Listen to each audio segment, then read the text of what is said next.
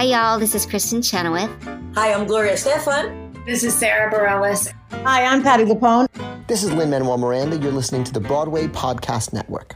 This Friday, your favorite emotions are back on the big screen in Disney and Pixar's Inside Out 2. It's time to greet your Team Riley. It's anger. Let me at him. Fear. Safety checklist is complete. Disgust. Ew.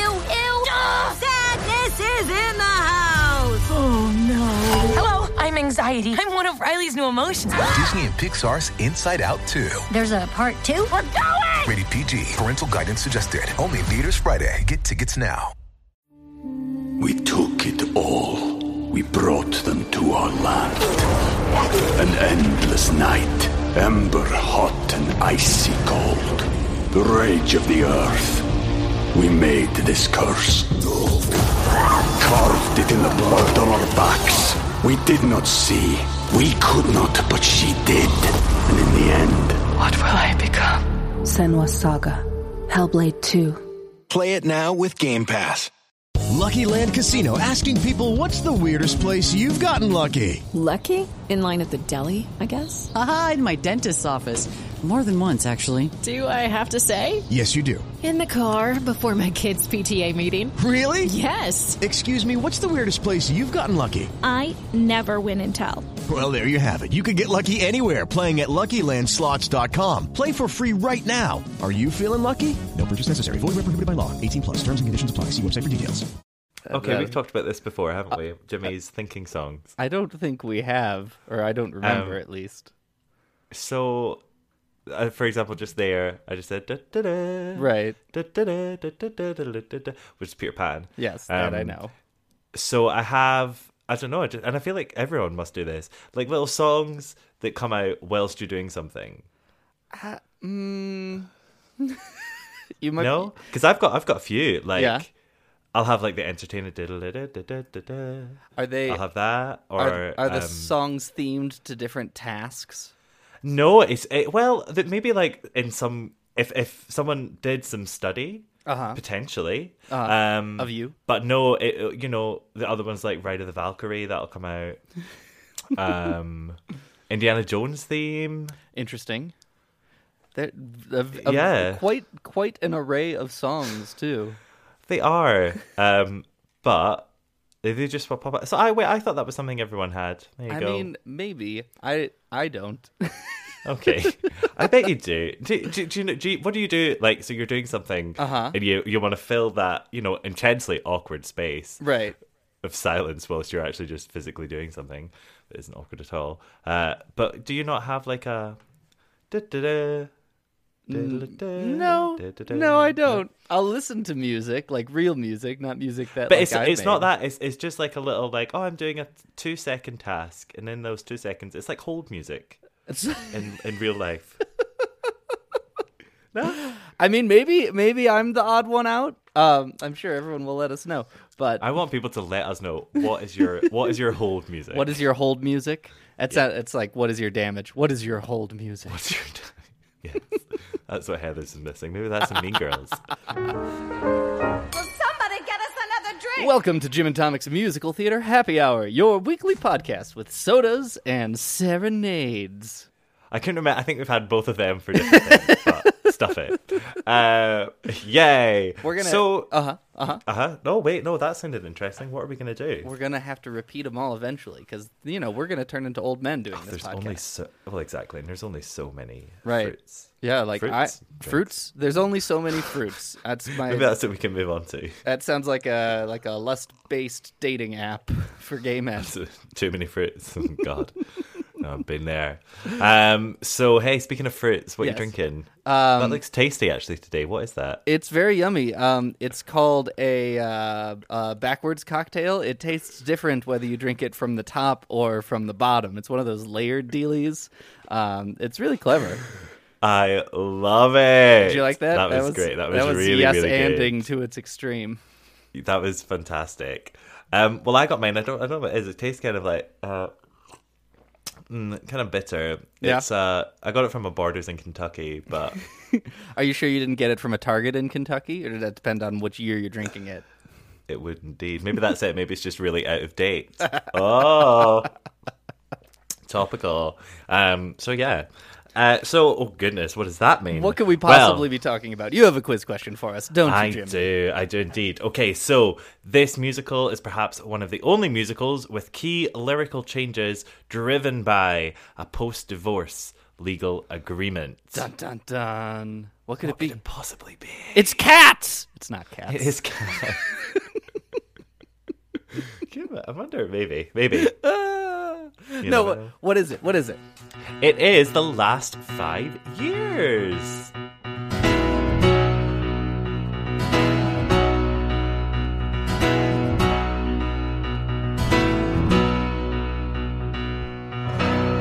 Don't kiss me goodbye again. Leave this night clean and quiet. You want the last word, you want me to laugh, but leave it for now. All you can say, all you can feel was wrapped up inside that one perfect kiss. Leave it at that. I'll watch you turn the corner and go. And goodbye until tomorrow. Goodbye until the next time you call, and I will be waiting. I will be waiting. Goodbye until tomorrow. Goodbye till I recall how to breathe. And I have been waiting. I have been waiting. 2001. 2001. Screaming out. It was a simpler time. All those tweens. This was our. We were Be More tweens. Chill. We were tweens. Yeah. Yeah, this was kind of our Be More Chill before Tumblr let us get really excited about it, don't you think? Exactly. Absolutely. This was 100%. This was like. Yeah, this was. It speaks to me. It was popular with musical theater nerds before, like, we were musical theater nerds in public. Exactly. I would totally give you that. Right? I would totally give you that. Yeah. Like Which if is you knew what the last 5 years was, you could nerd out with the theater nerds across town by having Absolutely. a mutual love. Yep. You just mentioned, like, have you heard about this snake called Wayne? And see what the reaction is, and then suddenly you're like, hey. So, Last 5 Years, music, book, and lyrics by Mr. Jason Robert Brown. Premiered out of town in Chicago in 2001. Technically just outside of Chicago in a town called Skokie. Yes, Skokie. Great name, though. That's my hood, which I think might, and maybe we'll talk about this later, I don't know, but may have contributed to why I think this was especially popular in my little neck of the woods, because... So when you say your hood, how hood-like for you is that? You're not from Skokie. I'm not from Skokie, but I had high school friends who saw the premiere of The Last 5 Years. Cool. Just as like a night on the town. Not because it was something great, not because it was something that seemed like it was going to be fantastic, but just because it was the show in town. Excellent, cool. Yeah. So, and then it made it off Broadway in 2002. Eventually. Didn't play for too long, just a couple months, I think. Yeah, well, I think it was in kind of the post 9/11 fallout where things weren't really lasting. Yeah, it wasn't, because nobody was going downtown. So exactly. it wasn't a thing. Yeah. So I think it kind of suffered from that, and also it was off Broadway, right? Yeah. And then it kind of exploded out. Had a slew of international productions: Japan, Korea, Poland. I don't know why I picked those three in particular. Everywhere. Yeah, and also it's not Korea. I don't know why I said Korea. Or Japan. I'm just going to say that again. I don't know why. That's so strange. Poland, Ireland, Melbourne, Barcelona. Barcelona has had a revival. Barcelona's done it twice. Yeah. That's weird. Barcelona? Like, where are you going? Last 5 years revival in Barcelona. Oh, absolutely. And of course it had its West End opening, like actual on West End, in 2016 at the St. James I'm Theatre. surprised it took that long. But to get on West End? Still, this show is... But it's never been on Broadway. I guess that's true. Do you know? Yeah. That I find that quite interesting. that it even went there because it's a two-hander. Yeah, because it's so tiny. It's teensy. Yeah. But hey, and then of course in 2014 we had the movie with Jeremy Jordan and Anna Kendrick, which I just watched for the first time. Is that you just watching it now? Mm-hmm. Yeah. Ah, it was well, fascinating. I'm intrigued to hear your thoughts. Yeah, I'm very intrigued to hear your thoughts. You're getting the live reactions. It's basically a YouTube react. Fine Brothers. Musical theater nerds react to musicals. By the way, why isn't that a thing? Fine Brothers, are you listening? Call us up. We look good on camera too. We really do. We got experience. But I feel like that should be one of the things that they jump on. Yeah. Think about how big musical theatre is on YouTube. I mean, yes. Yeah. Right? I mean, it's an undercapitalized market. That's for sure. Absolutely. Yeah. And they love money. Capitalizing on undercapitalized markets. That's what we like. So Tommy. Yes. What is the last 5 years? I don't think anyone will have heard of it. No one. Boy meets girl, girls going backwards in time. Yeah, exactly. It's just like the Doctor Who music. Right, exactly. That's pretty much what it is. No, last 5 years is, I mean, pretty standard love story fare at its core, I think. It's just a really quaint love story, but the catch is in the structure. And the guy's story is traveling forward in time, while the girl's story is traveling backwards in time, either from first meeting through to marriage, through to divorce, or the other way around. Divorce, backwards to marriage, backwards to first meeting. Yes. Without any sort of explicit explanation as well. You don't see... You work that out for yourself. Yeah, exactly. And there's no Les Mis style, it's 18 whatever, right. You're in... whatever. Yeah, no, you have to figure it out, and it's structured so that you can slowly figure it out as it goes. Totally, and it is what makes this story interesting and successful. Without this structure, the story is boring. Because love stories, generally speaking, are kind of boring without something interesting added on top of them. I think, but it's very specifically structured that the time the two stories cross is on their wedding day. Yes. And in the original staging, they had two wonderful turntables, and they would slowly cross each other in different directions. So perfect and simple. There you go. Nice and easy. That's the thing. It is actually, at its heart, very simple. I think, should we just delve straight in? Let's do it. Flying. Yes. Oh my goodness. Keep up with us. Let's talk about structure. Let's do it. I'm breaking my mother's heart. The JCC of Spring Valley is shaking and crumbling to the ground, and my grandfather's rolling in his grave. If you had a tattoo, that wouldn't matter. If you had a shaved head, that'd be cool. If you came from Spain or Japan or the back of the van, just as long as you're not from Hebrew school. I say now I'm getting somewhere. I'm finally breaking through. I say, hey, Shiksa goddess, I've been waiting for someone like you.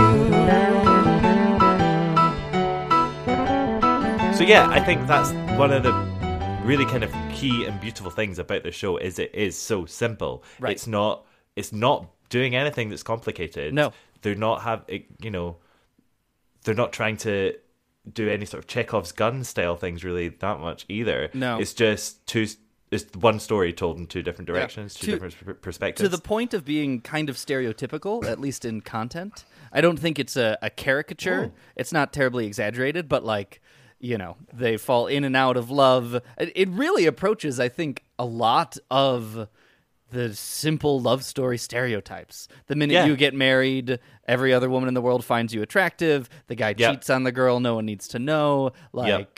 This is simple bread and butter stuff, but told in a beautiful way, which is a thing that Jason Robert Brown does very well. He does indeed. In fact, shall we jump on that just now? Let's just jump on that just now. Sure. So like you're saying about the kind of simple bread and butter, I think if we're looking at the musical theatre oeuvre and our kind of timeline, as we've kind of already said with Songs for a New World, when this kind of started to happen, I feel like this is Jason Robert Brown kind of cashing in on the thing that he started. Yes. it is almost a kind of song cycly vibe here, Yeah. where they're using these simple, relatable situations, Right. To extend into metaphor, Right. which actually we've been given a literary term by one of our listeners as to what this is called.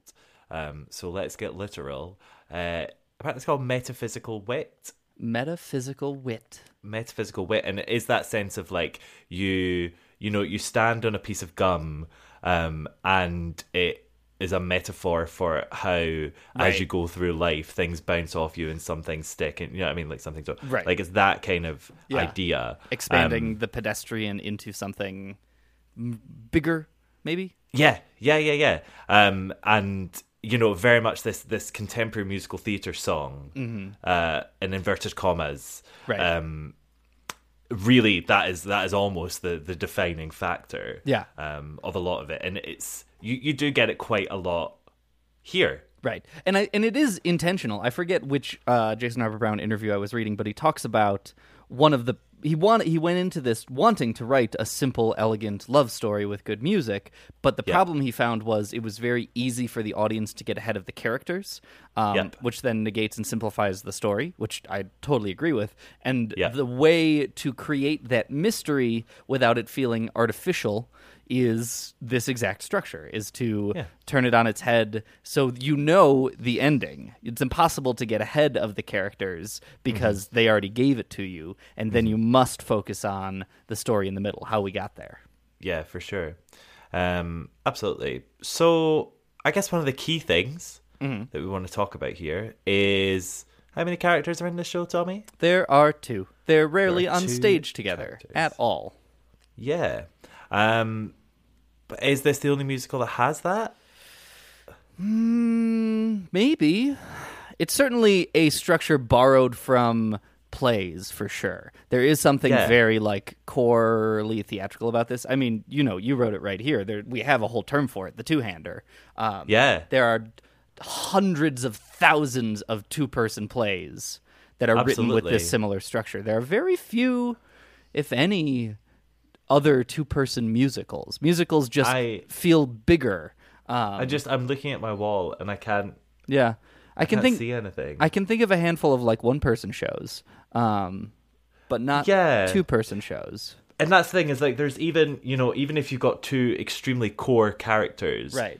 Something like Once, for example, you've still got a chorus behind it, backing it up, and I think that's where you've always got that chorus there. It's a structure logistical thing that is eminently comparable to the contemporary cinematic trend of the A-B plot, which it might even be inspired by traditional musical theater. You think the golden age pieces of musical theater, you would have the A plot and the B plot, and the A plot happens on the full stage, and then they close the curtain, and the B plot happens in front of the stage. Drowsy Chaperone parodies this to fantastic extent, but even something like Hello Dolly, if you follow that structure along with the scenic design in mind, it goes A B A B A B A B all the way through. And in movies, that's termed Meanwhile Back at the Ranch. And it lets you tell your story the right way, so you can tell enough of your story, and then meanwhile back at the ranch and jump to the other plot, while something that we don't have to be too specific about happens off stage in the other plot. And then when what's happening on stage gets too boring or reaches a climax or a moment of mystery, you jump back to the first plot. And the structure of the show allows this two-hander to do an A-B plot. We can jump back and forth between them. Where if it was told forward, it would have to be 2 characters on stage the whole time, which is a little tiring, I imagine. It would be relentless. It would be, hellish. Yeah, exactly. Everyone would get tired. Ways. The singers, the audience. Well, that's it. But there you go. That kind of hits on its own point. Because obviously having only one person on stage at pretty much the whole time, the whole show feels very isolated and very bare. Yes. And it does get very repetitive. Now, one could argue Jason Robert Brown is like, I know, that's the point. Yeah.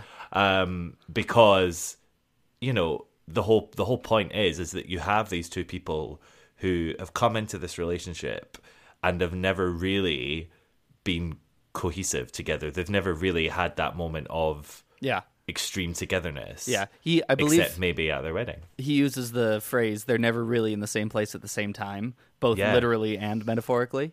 Exactly.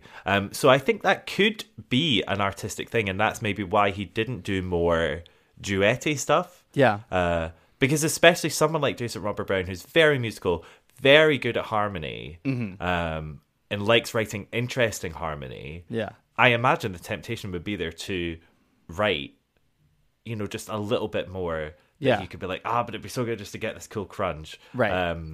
But we just don't see it. Nope. So I like to think that it is actually intentional, and you're supposed to just get this sense of this guy doesn't have any sense of what's going on with her. She doesn't have any sense of what's going on with him. And it allows you to believe that the relationship is never going to work. Yeah. I mean, I think that is one of the questions of the show. And like, maybe I jumped the gun too much, but like, don't you kind of want it to work out, and it's sad when it doesn't, even though you know that it won't? Nah. Really? Nah, not in any way. And this is the big discussion that I have with everyone about Last 5 Years. I think this is going to be our coup de grace, though. So let's not talk about it now. Okay. We'll dance around it for another 45 minutes. Woohoo! Yeah. Okay. But I think that is a discussion that needs to be had. Well, then let's talk about this. This musical has had quite the journey, don't you think? For sure. And there, as our quiz question referenced, is steeped in a lot of Broadway gossip and rumors and like exterior show changing forces. So shall we talk about that a little bit? Yeah, let's do it.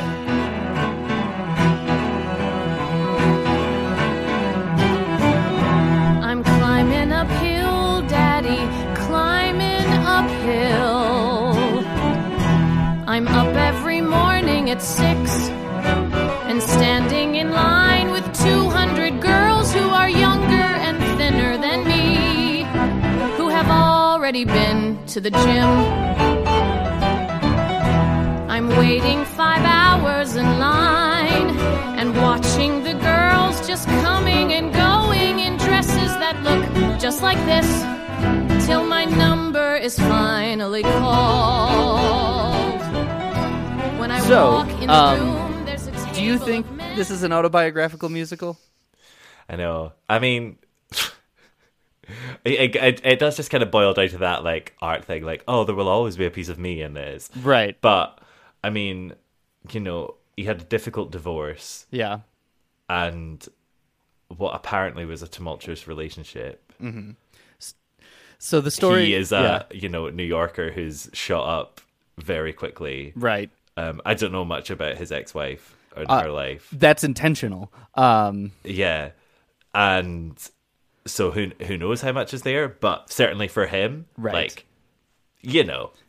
So the story goes that Jason Robert Brown began writing this musical when he was married to New York actress Teresa O'Neill, and they went through a very contentious divorce with some, divorce agreements that Jason Robert Brown, very specifically about this musical, would be allowed to continue to write it as long as it was not directly connected to their life. And specifically that O'Neill was not, alluded to or referenced in the musical. And it's hard to tease out these particular details because they live in lawsuits that ended in settlements, and the lawsuits are centered around keeping these details private. So, a lot of this is hearsay and gossipy sort of stuff, which I don't like treading in a lot, but I think for sure informs the story a whole bunch. But from performing in Skokie, Illinois, the show was supposed to transfer to the Kennedy Center, I believe. The Lincoln Center? The Lincoln Center, I believe. Yeah. But and was actually initially commissioned by the Lincoln Center and then given an out-of-town tryout in Skokie. Well, something lawyers got involved, and the Lincoln Center and as original producers dropped the show, and it shopped around for new producers, and then ended up premiering off Broadway maybe a year or 2 years later. Very much because Teresa O'Neill's lawyers alleged that the show was too close to their life, and Jason Robert Brown rewrote some songs and changed the character of Kathy a whole bunch to kind of fit that in. Yep. And that affects how I feel about this show in some big ways. Yeah. But it's like, obviously the big one is the one that we've already talked about in the quiz question. Right. In that I Could Be in Love with Someone Like You was about a Jewish man falling in love with an Irish woman. Right. And it was rewritten to be Shik's a Goddess. Yes. And sources vary that, like, maybe there was initial protest to that song and then he rewrote it, but then O'Neill, kind of backed down a little bit, but then it was too late and Shik's a Goddess was in the show instead. Who knows? It's hard. Yeah. It's really hard to tease some of this stuff up. And, for structure's sake is the reason why I care. Yeah, precisely. But so... and I would love to know what else was different, because to me, I mean, she's an actress living in New York. Yep. She isn't, she has jobs. She isn't like Tony Award winning. Right. He is a writer. Skyrocketing in fame in New York. Yeah. It is interesting. There's one interview where they dance around whether he's going to call this show autobiographical or personal, and that he definitely lands on personal as opposed to autobiographical. And he has, because this has become more public knowledge, people have pressed Jason Robert Brown more specifically about this sort of thing. And he comes out saying, like, I've got a quote here, about asking whether he was trying to demonstrate that someone was right and someone was wrong. And Jason says, honestly, I wasn't trying to settle any scores. I was just working through the very painful wreckage of a relationship that meant a lot to me. And so it's definitely walking that tightrope there. Yeah. But the thing is, at the end of the day, if it's autobiographical, I don't mind. Because it's one of those things. I think he's done a good job of keeping it as balanced as possible. When we get into the big discussion, we'll talk a bit more about this. But I think, like you say, you write art from a certain place. And you can tie. We've talked about this with Sondi before. You can tie allusions to your life, right, a lot of the time. Yeah. This one, might be a little bit close to the bone. Yeah. But I don't know. I feel it doesn't make it any worse art. In fact, almost it makes it more honest. I think I get the feeling you're disagreeing. I agree with you on most points. I think the thing I disagree with you about is that it's balanced. Right. Okay. Yeah. I feel like this show gives a little more credit to Jamie than he deserves. And I only land on this conclusion through the autobiographical lens, which I think is why I struggle with it a little bit.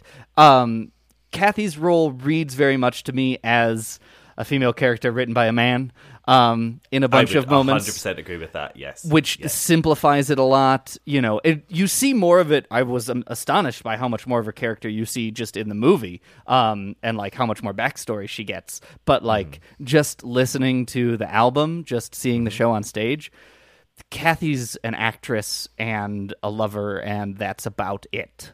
And is whiny and complainy. And that... Because it is a maybe autobiographical story where Jason Robert Brown is writing himself and someone else, the fact that the someone else feels a little less complex, a little less fleshed out, a little more one-dimensional, feels kind of sexist. And I see this interestingly, like, because there are so many, Amdram and semi-professional productions of this everywhere. I see this in reviews, right? Every review, or a whole bunch of reviews that I've read about these things, especially more contemporary ones, hint at or allude to like veiled sexism and some of the sexist nature of the plot. And like, if we're analyzing this relationship linearly. Like, let's say we're trying to lay blame into a relationship or a breakup. And I know that's not how it works. And like things are much more complex than that. And this is overly simplifying thing.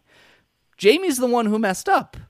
Jamie's the one who let his ego go to his head so that he couldn't hang out with Kathy. Jamie's the one who cheated on Kathy. Jamie's the one who like wasn't quite there for Kathy as she was struggling in this difficult time in her life.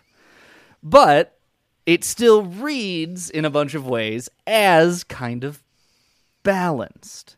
You know, I wish Kathy were more flawed. I wish Kathy had also, you know, like, I don't see the parts where Kathy isn't trying to connect in this story. And that, to me, because of the authorship, because of the autobiographical nature of it, smacks of sexism. Yeah. So, I just find it really interesting because we seem to be sitting on total opposing camps, which is great. Fascinating. This is what makes for good podcasting. I would agree. I think it is sexist. It is written through the eyes of Jason Robert Brown, who is, I would say, quite a no holds barred kind of guy. Yeah. Not the most sensitive. Yeah. What you hear, some of his work, you know, people he's worked with, you know, things like that. You get the feeling he's very headstrong. Nothing wrong with that. Cool. But I think in this work, I would agree that the joy moments of Kathy aren't hugely joyous. They always feel a little bit right. What I would say though is if you flipped the storylines, it might feel slightly different. Because the first thing you do is you see Kathy in bits. You see broken woman. Right. And it's hard to build that back up because all you have is you're like, oh, but it's all going to end craply for you, isn't it? Yeah. Whereas the first time you see Jamie is this like, yes, I'm the best. Right. Woohoo! Yeah.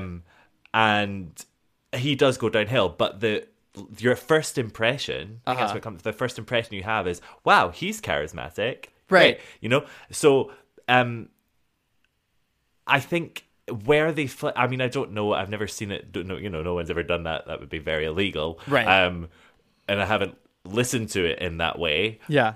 But I do wonder if that would maybe affect it. Well, so let me, I want to explode those two songs explicitly then. If we go from Still Hurting to, let's say, Shiksa-Goddess. Although both Shiksa-Goddess and I Could Be in Love with Someone Like You kind of serve the same purpose anyway. Yes. So we start with Still Hurting, which is a song Kathy sings almost entirely about Jamie. About half of the lines in that song begin with the word Jamie. She says, you know, Jamie is over, Jamie is gone, Jamie is about I feel so bad for this thing that you have done to me. And this thing we had that has gone away, go run, like all this sort of stuff, right? That's our introduction to Kathy, if we're just looking at the story linearly. Then we meet Jamie, and his initial meet-cute song with Kathy is basically a love song that might as well be subtitled "You'll Do." I love that. It's like, you're not all these other people. I guess you're fine. Like that's, you know, I've been waiting through Demika Schwartz and Erica Weiss and the Handelman twins. I've been waiting through Heather Greenblatt and Annie Linkus and Karen Pincus and Lisa Katz. Like, thank God you're not these women. And as my boyfriend said as we watched the movie this morning, something like, wow, that's really awkward pillow talk. Like, you're breaking my mother's heart. Thank God you're not all these women. Let's do it. That's a shisty thing to do. That's a shisty thing to do. And even if it's not in the context of the movie, where it's just him singing to himself about like how excited he is to have met this girl who is not all the other girls, who's different this time. He doesn't say Kathy at all in that song. No. No, he doesn't. He doesn't. So two things.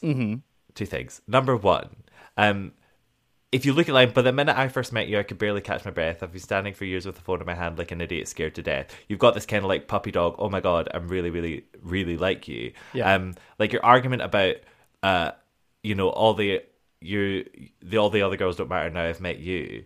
that's the same for any relationship. Yeah. Do you know what I mean? But then all the other guys for us didn't matter until we met the one. Well, I haven't met anyone, but then you know what I mean? Right. Like, but then he goes through an increasingly offensive list of qualities that wouldn't matter with a negative connotation to them. It really turns me off. Like, some of them, if you had a tattoo, if you had a pierced tongue, it doesn't matter, right? Like, these bad things, if you had these bad things, it doesn't matter. If you came from Spain or Japan or the back of the van, and there's an implicit characterization and comparison between those three things, right? Mm-hmm. It doesn't matter if you were from Spain or Japan or, popped out of the back of a van. Those things are all the same to me, right? If you once were in jail, or if you once were a man, let's not even talk about the transphobia there. Like, and on and on and on. What's the good quality of Kathy that makes you excited to be with her? Yeah. No, like, totally. But this is point number 2. Okay. This makes Jamie look like an ass. Right. So, my point is, if this is autobiographical, if this is personal, he's rating himself as a selfish ass. And I think the majority of reviews say Jamie is a selfish ass. Mm-hmm. Particularly with the film. Yes. Maybe just because there are more reviews for the film. And maybe because you'd see more explicit stuff there. Yeah. And certain things have changed, which I completely disagree with, but we'll talk about in a minute. Right. So there is that sense of, James, and I think from the get-go, what you have are these two hugely flawed characters being presented to you from stage 1. Yeah. You have Kathy, who is whiny and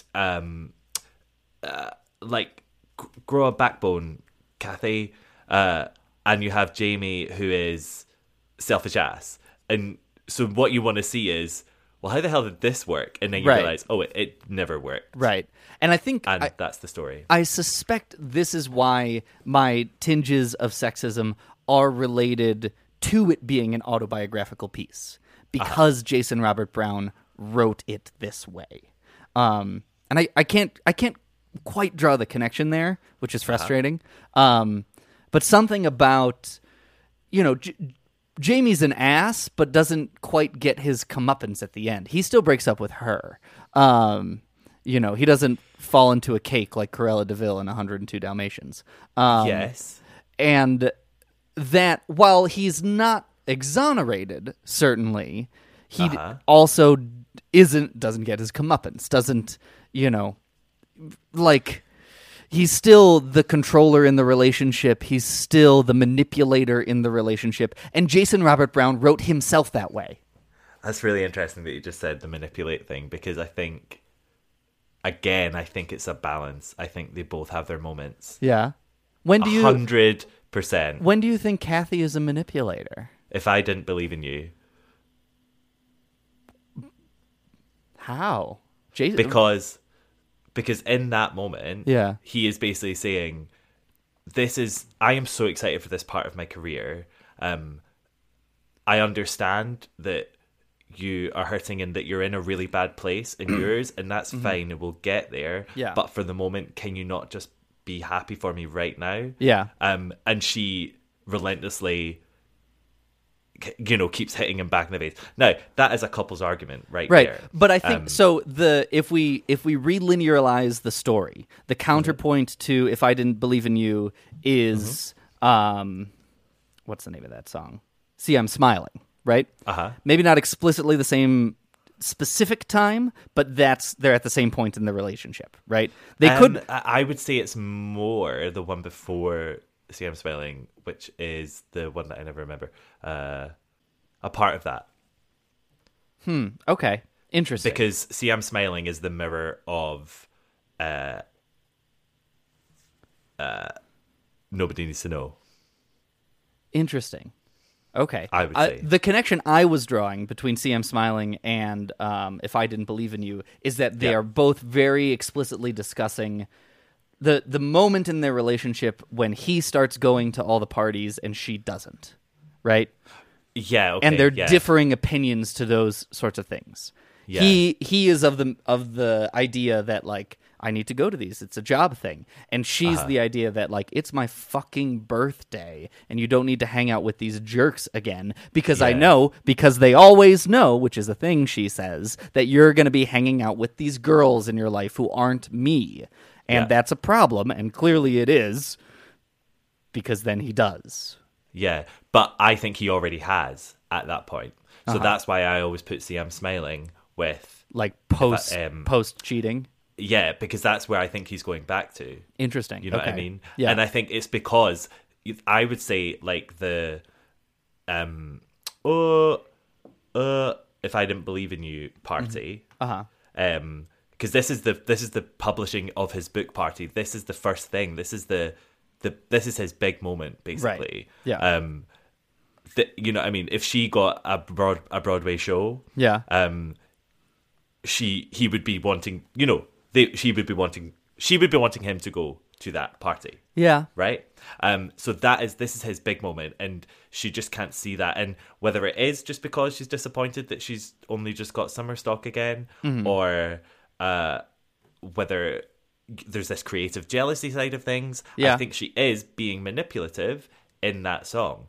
I'm not saying he never is, but I'm saying in that moment she is, and that's what I mean about the balance. I think there are these moments that kind of just complement each other all the way through. I mean, I do think our disagreement speaks to the success of this show. Like, I think the differences in how you would perceive these things do come down to specific directing choices and specific momentary choices. I think you could swing the show in both directions. Yeah, and I've seen it done. Yeah. And I think what it all boils down to is I think it depends on your life. Yeah. It depends what you've experienced. Right. As to who you either relate to or who you can see yourself in different moments. Yeah. And you're almost like mentally tallying it up. Yeah, that's very true. I mean, one of the wonderful things of the simplicity of this show is you are meant to read yourself into both halves of this relationship. Absolutely. And like picture the arguments you've had or the problems you've had or the successes and joys in a relationship you've had in these individual moments. Yep. And it's like, because I've had like shouting matches about this show, you know, with people because of my opinions, and you know, a lot of the musical theatre fans that I know are female, for example, and I found certainly tend to side with Kathy. And I'm not saying all females side with Kathy, whatever, but certainly ones that I have. And so obviously me, and I'm not saying I side with Jamie, right? But I really see Jamie's point, we just end up really butting heads. All kind of comes down to If I Didn't Believe in You. Yeah. For sure, because I've been, you know, that's the thing is I've been there. Yeah, I mean. Yeah, I think this will be a disagreement of ours. I think If I Didn't Believe in You, she would have been just fine. Or at least exactly where she is. What do you mean, sorry? So his thesis in that song, if you will, is if I didn't believe in you, we'd never have gotten this far, right? If I didn't believe in you, then the implication is like, if I didn't believe in you, you wouldn't have the modicum of success that you have right now, or you wouldn't be pushing and trying. Is that not? See, I don't believe that's that at all. Okay. No, I think it's this. What he's saying is, if he didn't believe in her and her success and that she was a good actress, what she's having these doubts about, what it would mean is that there would be no substance to their relationship. It wouldn't be, if I didn't believe in you, you would be shit. It's not saying I'm the one that's helped you through all of this. I think what he's saying is, this respect and belief, this like two-way street that we have here, is what keeps us going. Now, what this is the thing that you will always have in creative couples, because creative jealousy is one of the biggest bitches of all. Yeah. There's nothing quite like that feeling, because you don't have a leg to stand on. Right.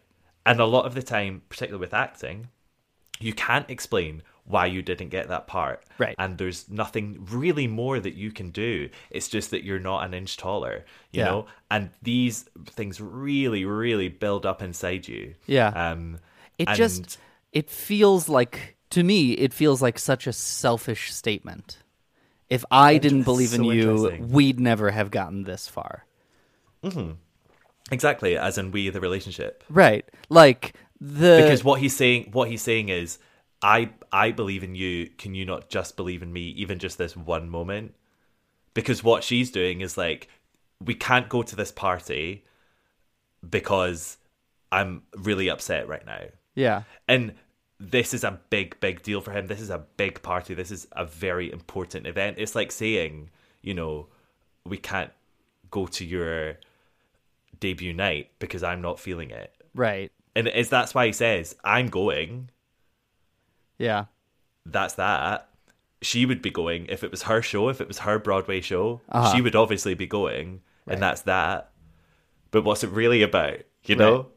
Right. And that's what it goes into. And it's this sense of creative jealousy. Because the thing is, I've been on both sides in this song. I've been the manipulative person who's like, I can't get over my own neuroses here. Uh-huh. And I don't want you to be happy at this point because I'm not. Right.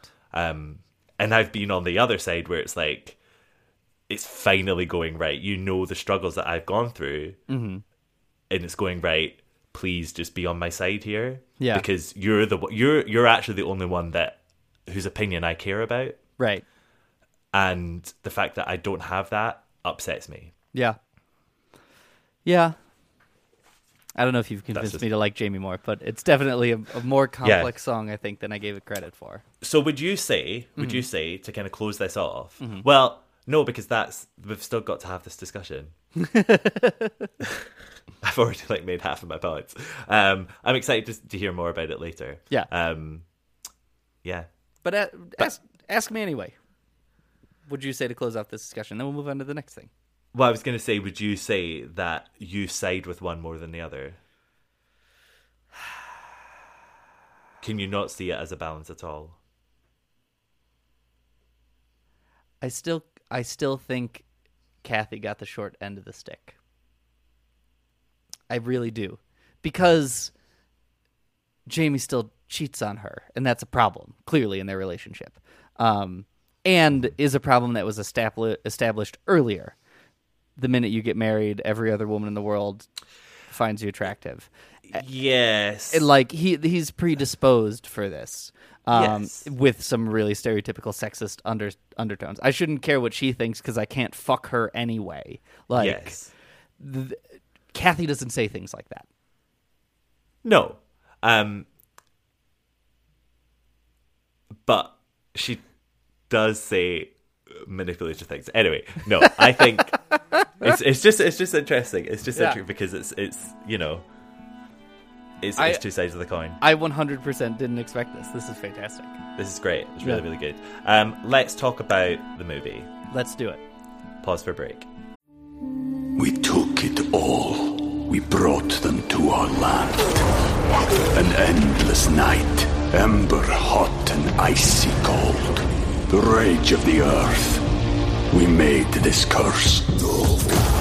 Carved it in the blood on our backs. We did not see.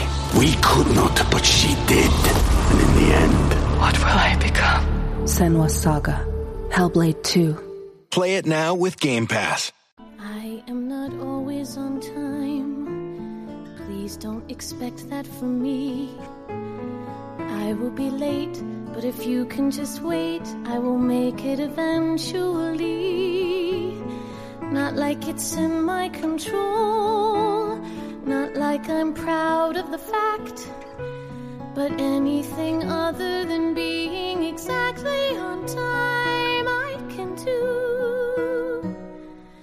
I don't know why people run, I don't know why things fall through.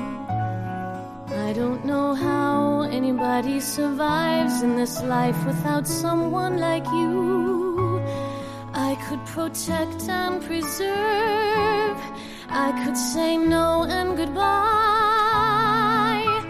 but why, Jamie, why? I want to be your wife, I want to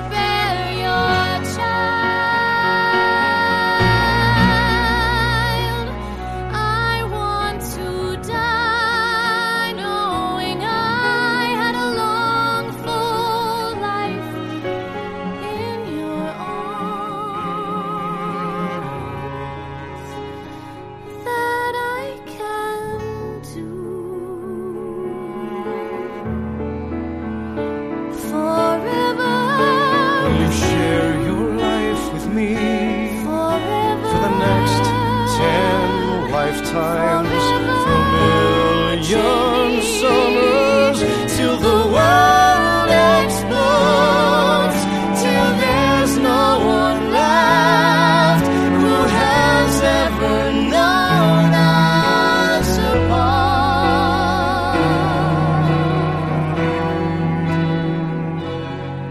There are so many dreams I need to see with you. So many years I need to be with I will never be complete. I will never be alive.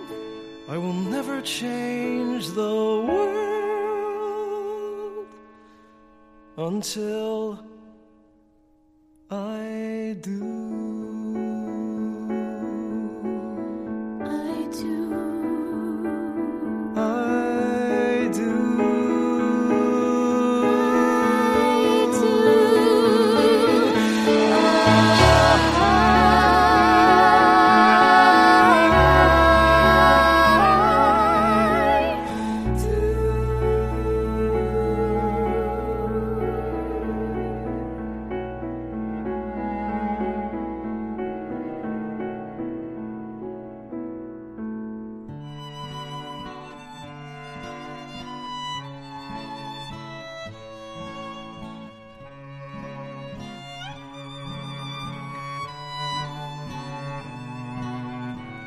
So, a lot of opinions about the movie. Yeah.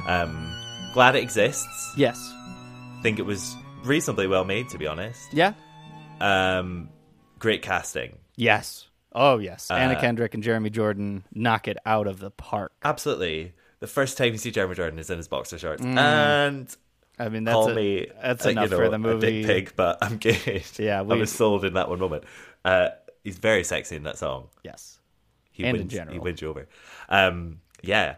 But I think what the movie does highlights a lot of the problems with the show. It fundamentally changes the story because they're both in every scene, which on a surface level is just kind of confusing. Yeah, and looks so weird. Yeah, and they don't do a good job of telegraphing the time travel-y bit of it all.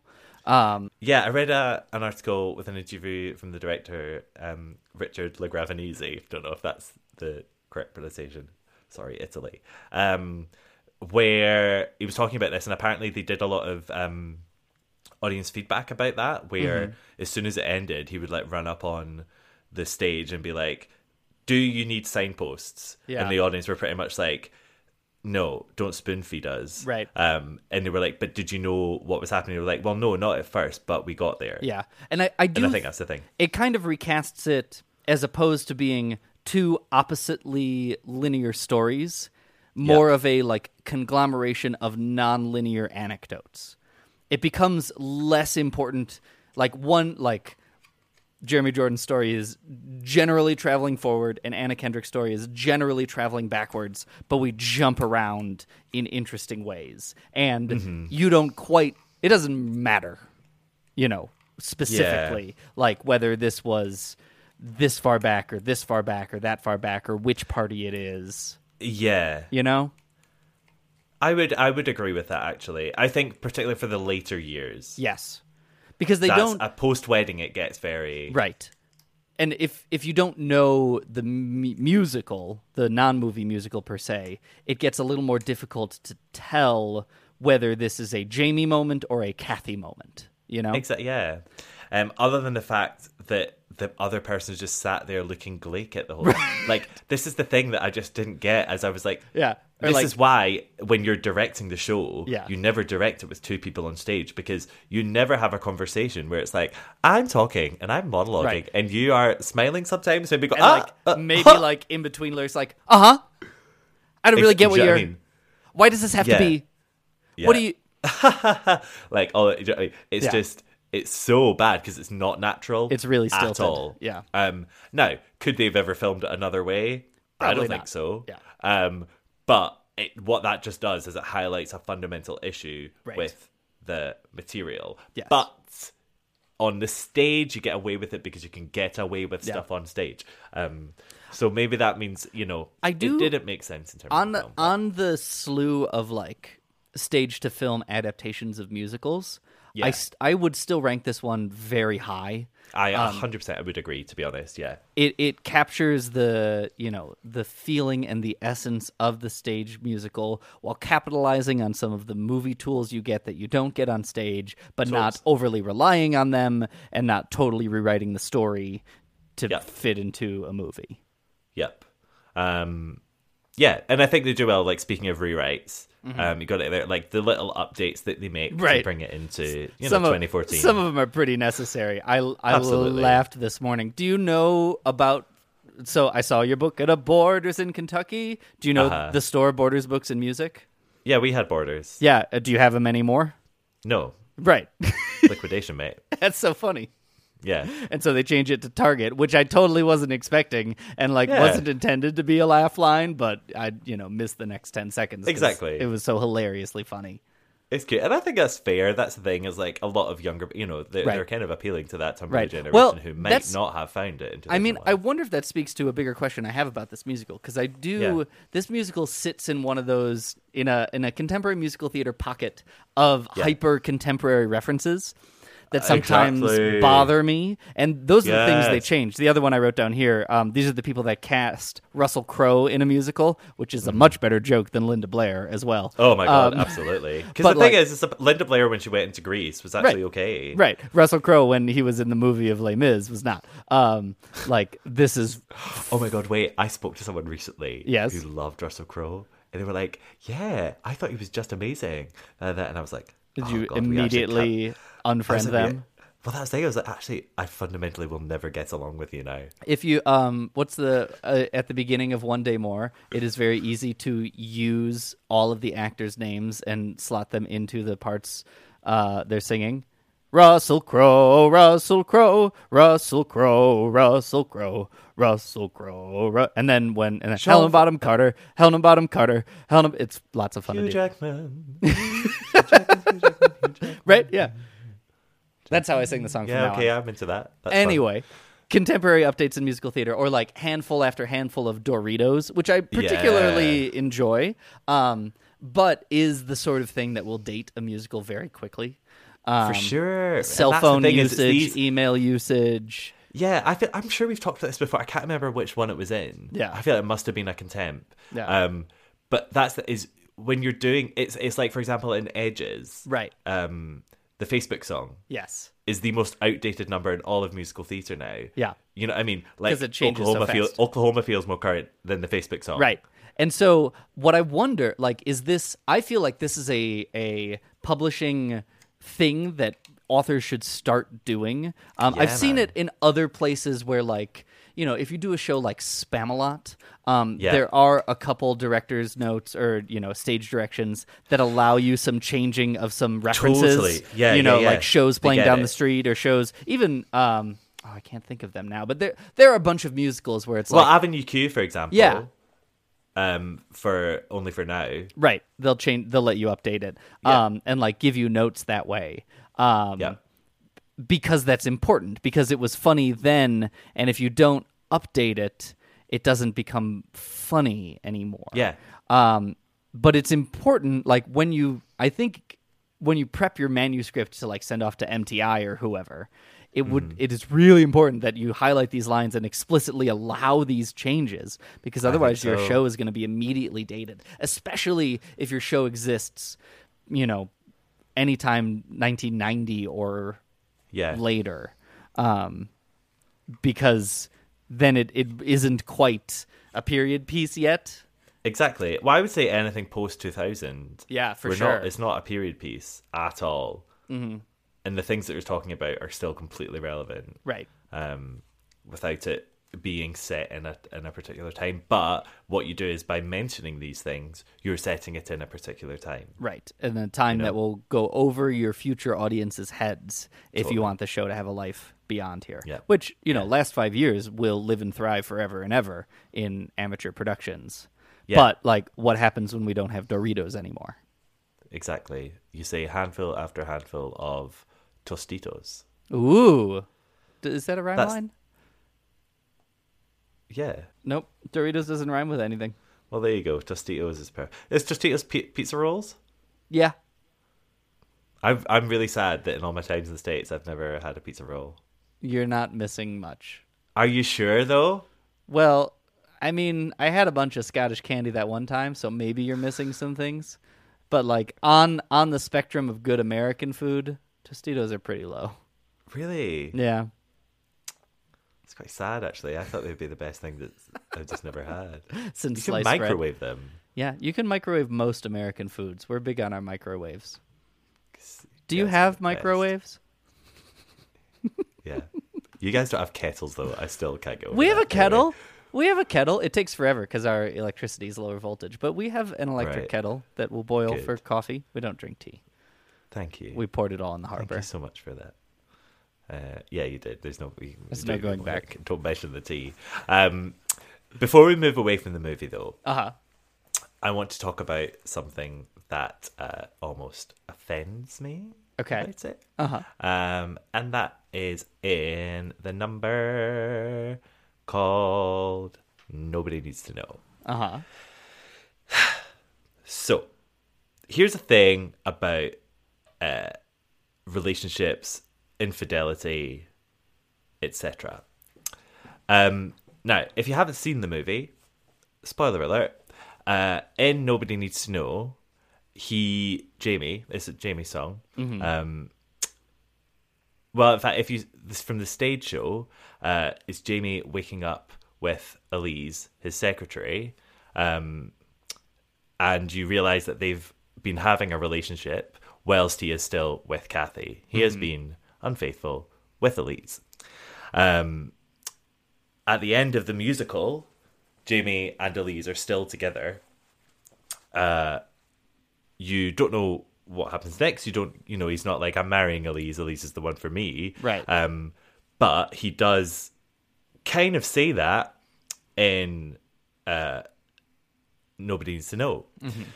In the movie, you have this, what I just call, cinematic jerk-off moment, where it's like Jamie sitting still, looking forward with all these women kind of speedily, to become one Spice Girls video style, run and like drape themselves on him and like sexual position-y stuff. And, just including different characters you've seen throughout the whole movie, implying that he has been this mad shagger. And this is where I have a really big problem, because in that moment, Jamie is undoubtedly a dick. Yes. Jamie is undoubtedly the baddie. Yes. Jamie is undoubtedly he kind of doesn't have a leg to stand on. If he's just this mad shagger, right, being like, that's all I really care about is just having the sex, then yeah, fair, he's a total ass, and Kathy deserves much better. Whereas in the musical, he has gotten to a stage where his relationship is so difficult, and he has fallen for Elise. He has fallen out of love with Kathy, and he has since fallen in love with Elise, and they are starting a relationship. Whilst, obviously, he's still married to Kathy. But that is completely different to being a mad shagger. Yes. And why Jason Robert Brown gave that a seal of approval, I'll never know. I think it's, and that actual moment kind of made me just not like the film a little bit, because it was like, well, it's a different story now. Right. You've picked a side, and it's just not, it's not right. It's changing the story fundamentally. Yeah. That's my thoughts about it. I'm very passionate about it, because I think there is,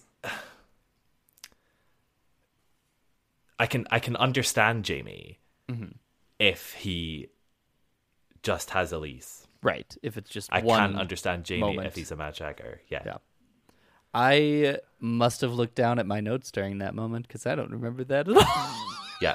I was like, my jaw just like, it was one of those like, in The Mummy? Yes. The big mummies with the big mouths? Yeah, that launched like the spiders out of their mouths or whatever they are, or beetles or something. Yeah. That's what you felt like. I was one of them in that moment. Yeah. I was just really upset. by it, because it's also making a statement. Mm-hmm. It's awfully by it's doing awfully that. sexist and chauvinistic. That like that's it not that it like paints it in the biggest of lights, but there's still some endorsement and condoning of it by demonstrating the promiscuous male in the relationship. Mm-hmm. Like that, like you can still get out of this and be fine in a couple months. That's an expected thing.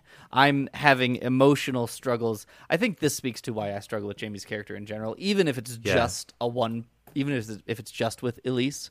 And on the fence, like you're starting a relationship and then it is hard to end your current relationship while you're being drawn into this relationship you're starting, for sure. But that there is this kind of stereotypical expectation that like men are men. Yeah, that's the thing is I don't think it comes from that. I think it comes from humans are humans, and we make connections and connections fade. Right. Like, I don't know about you, but I have been in relationships that I have been in for far too long, and their time was fully up. Right. And all I was doing was making myself unhappy by shutting myself off to making connections with other people. Yeah. Because for one reason or another, it wasn't right to break it up at that time. Right. Yeah. I think the thing I struggle with is the parts of Jamie and Kathy's relationship that we see failing are their kind of like socio-emotional parts, right? Jamie wants Kathy to come to the party so that they can, because they're in love and because they're dating and or married or wherever they are at that point. And they spend time with each other because that's what people in relationships do. And that's the problem that Jamie has. He's not getting that. And then the fulfillment we see isn't like Jamie having a good time socially with a girl. It's them having sex, And there's but that's there's an assumption that other things are going on behind the scenes. But like, are we assuming that because of this, Jamie and Kathy aren't having sex? I mean, maybe, probably, but then like show us that. But how do you show that in a one-hander? Do you know what I mean? In a monologue, right? Exactly. Like that's certainly a problem with the structure. But I think what I would say is, "See, I'm Smiling" completely hints towards that they have not had any sort of physical connection, right? Because what she's saying is, we're laughing. Yeah. Everything's fine. Right. That's what I mean? Yeah. That's her shining light. Yeah. Like, oh, it's okay because we're smiling together. Yeah. But then he has to go to be with other people, presumably Elise.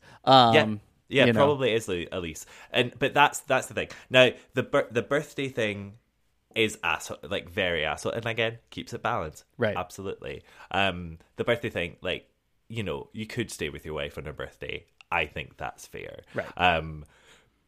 But what? Again, I'm getting very personal, and I don't know if I should. But like, I've been at the end of that relationship where it's awful and all you feel is misery. Very personal. Okay. But whilst I was breaking up with one of my boyfriends I've had in the past, of a long-term relationship, he just didn't accept it. And I had moved on. Like, I wasn't in love with him anymore. And he, in so many words, it was like, no, I can't accept this. I still love you. We can work this out. And in my head, I was like, I just don't think we can. And he wouldn't get it. And it was a long distance relationship, and he was staying at mine, so he couldn't leave. And obviously we weren't just going to block each other out and not speak to each other, so we were just hanging out, right? And having good times and laughing and stuff. And he was like, look, we're laughing, everything's like, why can't we just have this? And I'm like, it's not about that. Like, right. It's absolutely we can laugh, but that isn't the patch that it needs. Right. Do you know what I mean? It's so much deeper than that, and it's we've gone so far. Yeah. And so when I have a song like "See I'm Smiling," my heart breaks because I get it. Yeah. You know what I mean? I totally get it. Yeah. But the other side is still there. Right. Yeah. And yeah, I think that may be why. Maybe this is why. Yeah. I get Jamie a little bit more, and can see that it was just a relationship that was never going to work, because she couldn't see how much the cracks had opened, just to borrow lines from the show. He had kind of tried as hard as he could, but it just wasn't working. Yeah. I get that. Yeah. Yeah. You know? I see that. I do. I think the thing it speaks to me very much is like, because I'm totally conflicted too. I may be on Kathy's side, but only just a bit. But that, like, how, you know, in the human experience, in, you know, this context of the quote-unquote breakup, which is like a pretty common human experience on the greater scale, but that it is still so nuanced and conflicted and emotional, and like no one wins this show, no one wins this breakup. They're both worse off than they were, you know, and it makes it like heart-wrenching and sad. And then like you start questioning, like, but no one, you know, it's just a bullshitty human thing. Like no one was physically hurt during this. No one, you know, has any lasting physical or emotional or physical or monetary or personal scars, but there's huge emotional scars definitely on both sides, and how that develops slowly and surreptitiously, and like, you know, just riding underneath all this guise of happiness. You know, it's a super depressing show from that lens. I 100% would say it is, and you know, you can't leave being like, yes, right? Because there isn't. I don't think there is joy in it, no, at all. Yeah. Even if you think, you know, Kathy will be okay, right? She's much better off without him. Absolutely, that is 100% probably the case, and vice versa. They're not meant to be together, right? But you do get this sense of, yeah. You know what I mean? This outpouring of... I think, and I wonder if this is a philosophical difference, but the concept I think I struggle with is the, like, they were or weren't meant to be together, that, like, that is a thing. From my perspective, I think a relationship exists in the moments and in the specific parts, and certainly you may be specifically predisposed to have a more successful or less successful relationship based on a whole slew of factors. You know, personal interests and commonalities and, you know, rapport and things like that. But like the relationship doesn't exist in stasis. Relationships exist in moments of interaction, in moments of being together, in those songs, in those reactions to each other. And if you accept that as a truth, which I think there are arguments against it, but like if you just, you know, move past that, it is then, I think, difficult to make an argument that like, oh, they're doomed from the start. Beyond the structure of the musical, beyond the, well, of course, because that ends with the breakup letter. But like, you know, they'll never work out, I think, having seen plenty of relationships where my initial reaction was they'll never work out, and then 15 years later they're married. Like, I don't know. It's something that affects my view of this show, I guess. Yeah, I get that. Do I think that they're doomed from the start? No, but I do think things happen that drive huge cleaves in between them. Yeah. Do you think, I guess then this is the question, are there moments in the show where either of them made the wrong choice if the end goal is to stay together? Do I think there could have been like a turning point? Do you think there were points where either Kathy or Jamie could have done a thing that would have more positively affected their relationship? Like if Kathy was like, fine, I'll go to the party. Yeah, or I generally think that's a big one. Right. Like, it would work for a point. It maybe would have added, you know, a sixth year, right? Onto the relationship. Years. Yeah. But I think at its heart is this creative jealousy thing. Yeah. What we never do see is the moments where, you know, Jamie's career actually starts to go down a little bit. Right. Because he is just on this upswell. Yeah. That's just riding and riding and riding. Yeah. as we see Kathy kind of go the opposite way. Right. We never see that other moment where it's like Kathy's on and up. Mm-hmm. You have that moment in Shmuel's song where it's like, where he's basically saying how much he believes in her and wants her to do well and thinks she can do well, and that does give you that kind of like hope moment, and then she ends up in Ohio. Right. And it's just a really tricky one. Yeah. Because I think as well with Kathy, you never really know what she wants. Yeah. Right. She never says, I want to be a Broadway superstar. You know what she doesn't want. I will not be the girl, back at home in the burbs with the baby, the garden of herbs. Absolutely. Right? Absolutely. She wants that big city moment. Yeah. But you don't know, Yeah. Is she happy with Ohio? I Yeah. mean? Or what is this bigger thing that she wants? It is. Is that a fundamental thing with her as an actress? I'm getting more on board with your professional or artistic jealousy theory, because he has the line, I will not fail so you can be comfortable. And she has the line about I'm not going to be a trophy wife. And those are both in congruence with each other. They agree on that, right? Absolutely. But then he just happens to be more talented in the thing he's doing, or have more luck or whatever than she does. Yeah. And that's the thing, is I think if he asked her that question and she could reply, and if she was being fully honest, she would say, yeah, do you know what? I want you to fail because this is unfair. Right. And that is totally fair. That is that's the most human reaction that you can have. Yeah. You don't want, that isn't what you want, but that would make you feel better. Yeah. Yeah. Because it's all these things with creativity in the industry that you just can't explain. Right. Yeah. Well, because there's no reason to it. It's so much luck and subjectivity and things. Yeah. Yeah. That.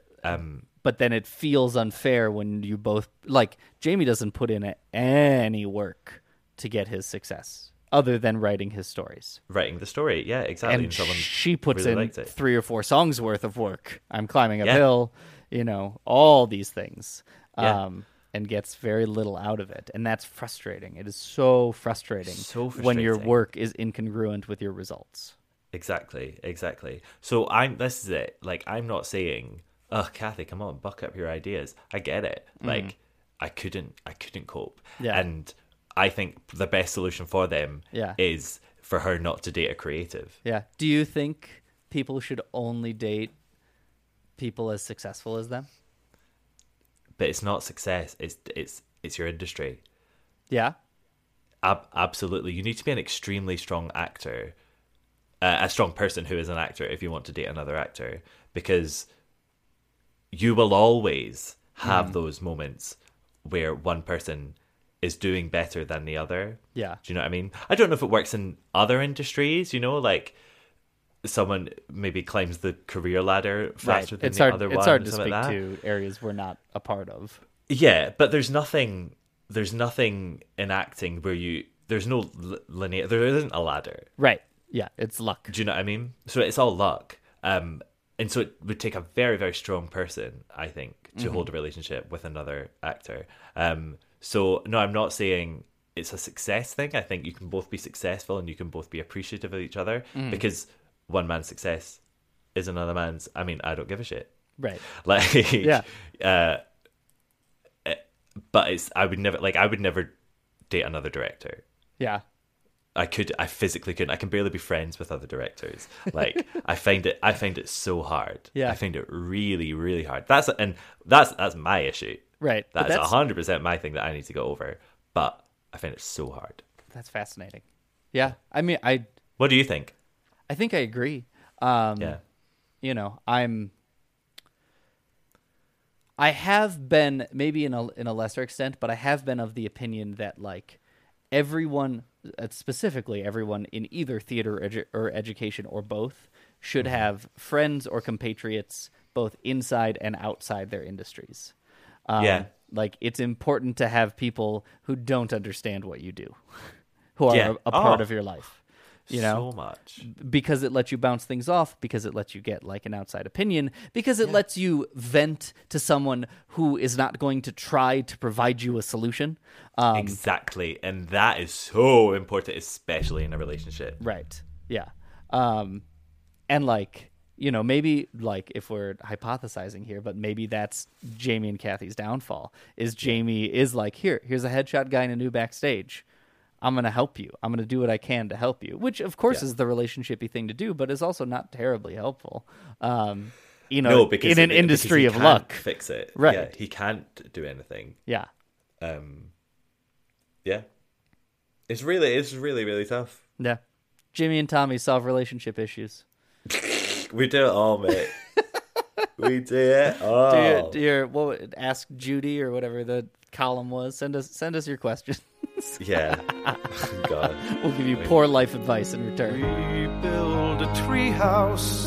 I keep it from shaking. Little more glue every time that it breaks. Perfectly balanced. And then I start making conscious, deliberate mistakes.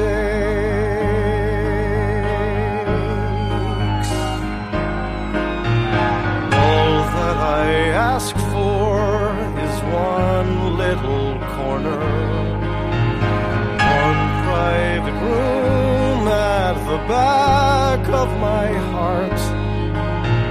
Tell her I found one. She sends out battalions to claim it and blow it apart. I grip and she grips, and faster we're sliding and spilling. And what can I do? Come back to bed, kid.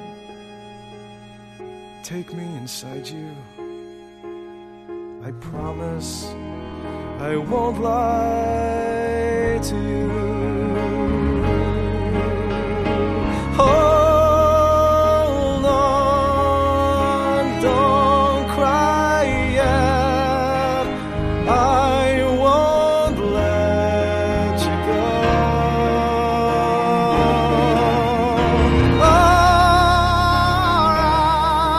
Alright, the panic recedes. Alright, everyone bleeds. Alright, I get what I need.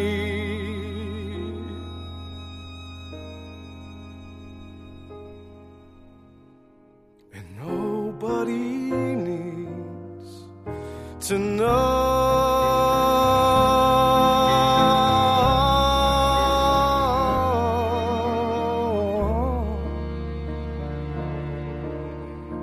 Nobody needs to know. Jimmy, you've written here in our notes document, jarring music, hummable melodies, and memorable songs, a rant by Jimmy Mitchell. Yeah. What do you mean by that? So it's not clear from the title. I'll buckle up. Yeah. So it's not going to be a huge rant. Uh-huh. But like 90% of the reviews, particularly of the movie, that I read, were saying like, song was pretty crap. I left, I couldn't remember any of them. Right. I'm sick of this. I'm sick to death of this. We talked about it in Merrily very briefly. We didn't hit home. I didn't rant. I'm ready to rant. What movie that isn't a musical do you leave from where you're quoting paragraphs of dialogue? Right. Which one is that? Sorry. Oh, wait, none of them, because that's not the done thing. Where did it ever become the thing where you have to leave a musical singing the songs? Uh-huh. What, 1950? Yeah. Oh, great. Oh, look, we're 60 years, 60, almost 70 years. Is that right? Yeah. Jimmy Does Math, a podcast. Thank you very much. What the hell? Why is... And also, these reviewers weren't reviewing things in the 1950s. Why are they saying this? Right. Please understand the art form. Yeah. Please respect the art form, because you would respect theatre in that way. You know, if we had a theatre to film adaptation, you wouldn't be saying, the monologues weren't memorable. Like, you would not say that. You would be saying, it affected me emotionally. Yeah. But what you get for this is, do you know what? Like, the story was actually pretty good, but as a musical, meh. Yeah. What? Are you kidding? You don't understand anything. It is. I definitely saw in a lot of reviews of the movie that like this poked the edges of people who understand musical theater. Like, people came to see this movie who hadn't seen a musical before, and the audience member who's surprised that they're singing, the same way you have in something like Les Mis or Sweeney Todd. I do think that begs the question of, does this story have to be a musical? Absolutely. But actually, I would 100% say it does, because look at the conversation that we've had. Right. If this was a play, I don't think we would have been as stimulated. Yeah. And if it was just a series of monologues, there wouldn't be as much of a resale value. I agree. I think it makes it more interesting. Yeah, totally. And that's one of the reasons why I love the musical theatre art form. Yeah. Sometimes more than plays, because you do connect with it in a different way, because the music taps into this part of your soul, and you hear it differently than you would if it was just someone speaking it. Yeah. Sure, okay, you might not leave the bloody theatre after one watching singing it all. Absolutely. But that isn't the point. The point is, as with any good book, as with any good playtext, you go back to it and you listen and you're like, great.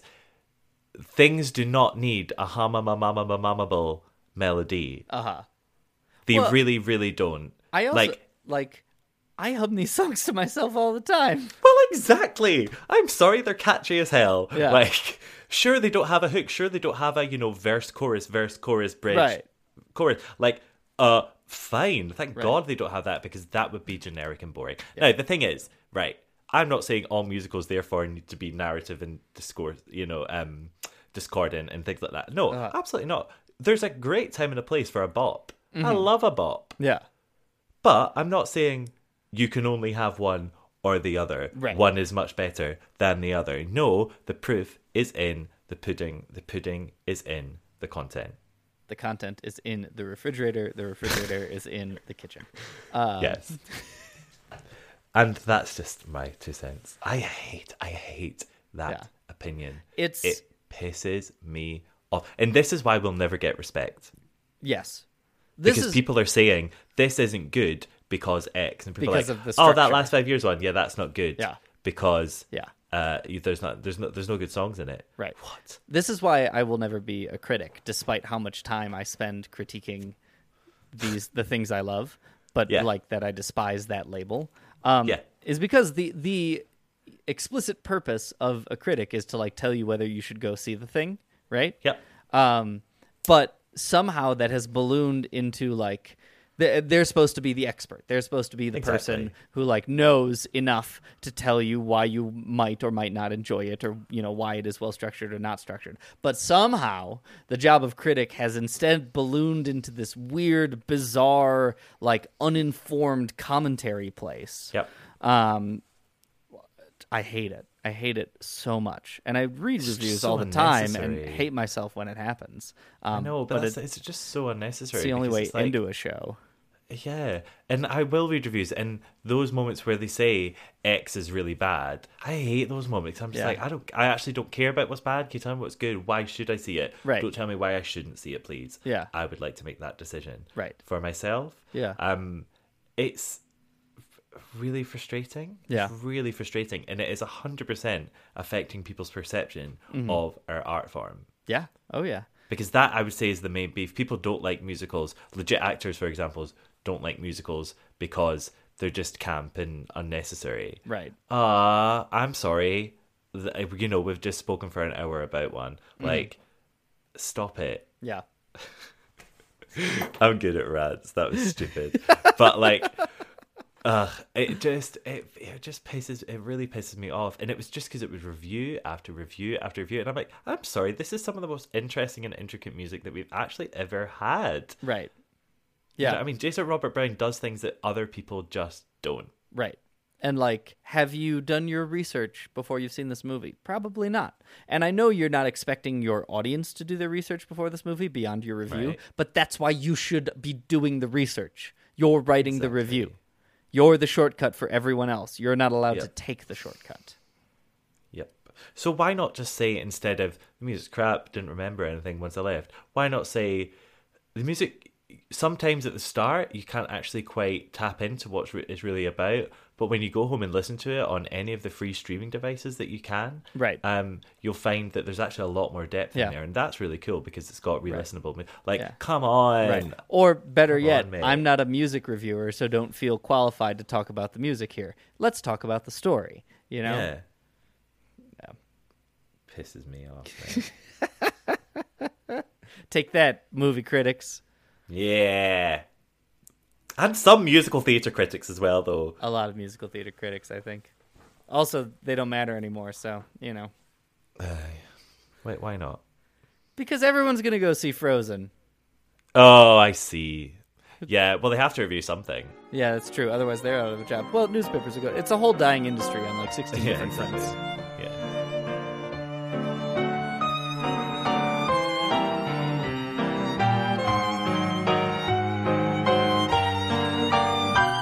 No matter how I tried, all I could do was love you. God, I loved you so. So we could fight, or we could wait,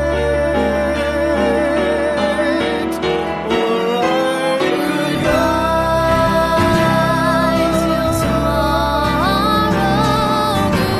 Goodbye, until I crawl to your door, and I will be waiting.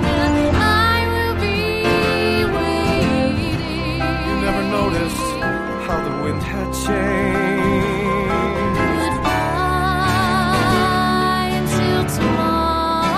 I didn't see the way we both could wait. Until I'm done thanking God, for I have been waiting. I have been waiting for you.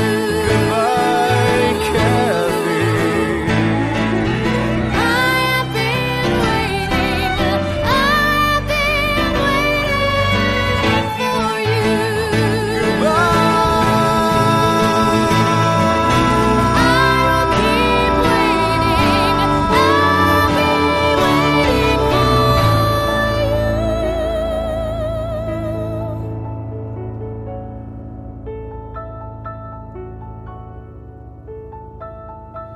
Just close the gate. I'll stand and wait. Jamie, goodbye.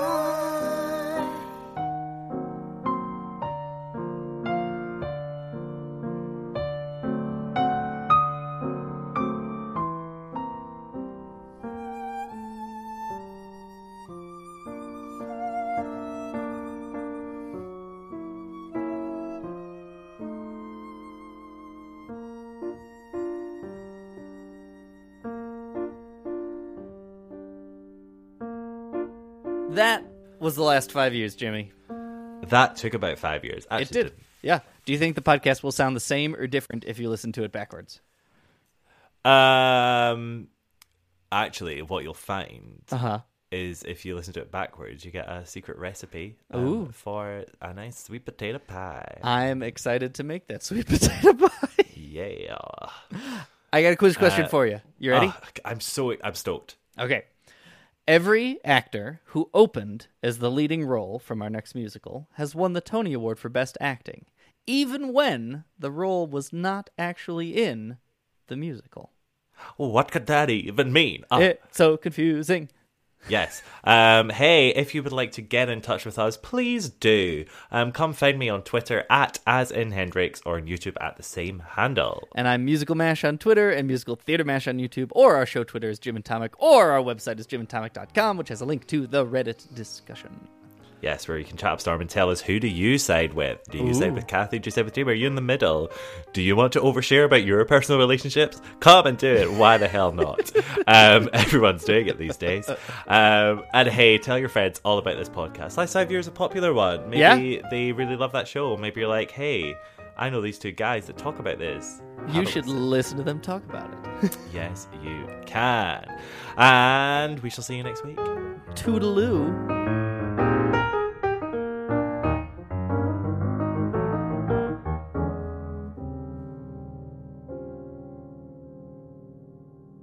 Toddaloo. Remember that one? Throwback. Bye. Have you ever wondered how your favorite performer actually feels? Well, here's your chance. Welcome to The Quiet Part Out Loud with me, Bobby Steggert, Broadway actor and now a therapist to a whole host of Broadway creatives. Part interview, part therapy, this is not your typical podcast. We'll go right to the heart of things with some of your favorite artists, what they still struggle with, what lessons they've learned, what they haven't figured out yet. There's enormous power in saying the quiet part out loud. Are you listening? Lucky Land Casino, asking people, what's the weirdest place you've gotten lucky? Lucky? In line at the deli, I guess? Aha, in my dentist's office. More than once, actually. Do I have to say? Yes, you do. In the car before my kids' PTA meeting. Really? Yes. Excuse me, what's the weirdest place you've gotten lucky? I never win and tell. Well, there you have it. You can get lucky anywhere, playing at LuckyLandSlots.com. Play for free right now. Are you feeling lucky? No purchase necessary. Void where prohibited by law. 18+. Terms and conditions apply. See website for details.